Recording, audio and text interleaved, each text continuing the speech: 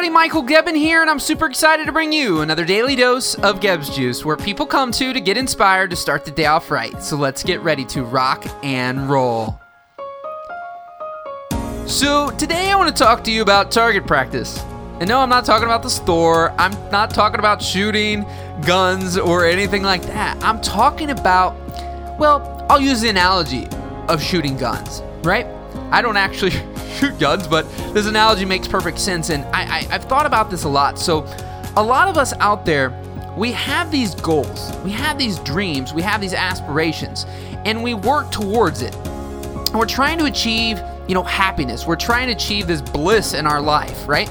But the thing about it is every time we are getting close to the target, we move the target, right? Or maybe you achieve the goal, but that goal's just not quite good enough. So let's make the next thing.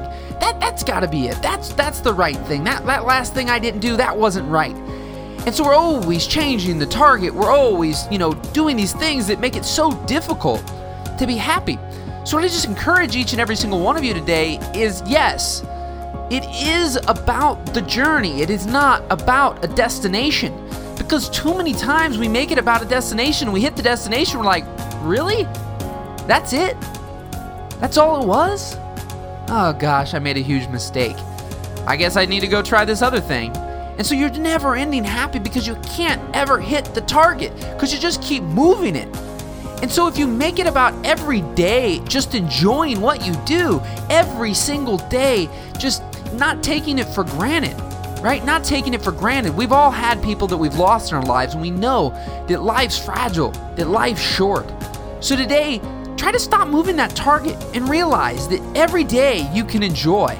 Every single day you can enjoy. And as I'm doing this, I've got excitement for another audio that I'm super excited to share with you tomorrow. Sometimes I'm just doing these and it sparks another idea. So rock the day today, and we'll see you tomorrow.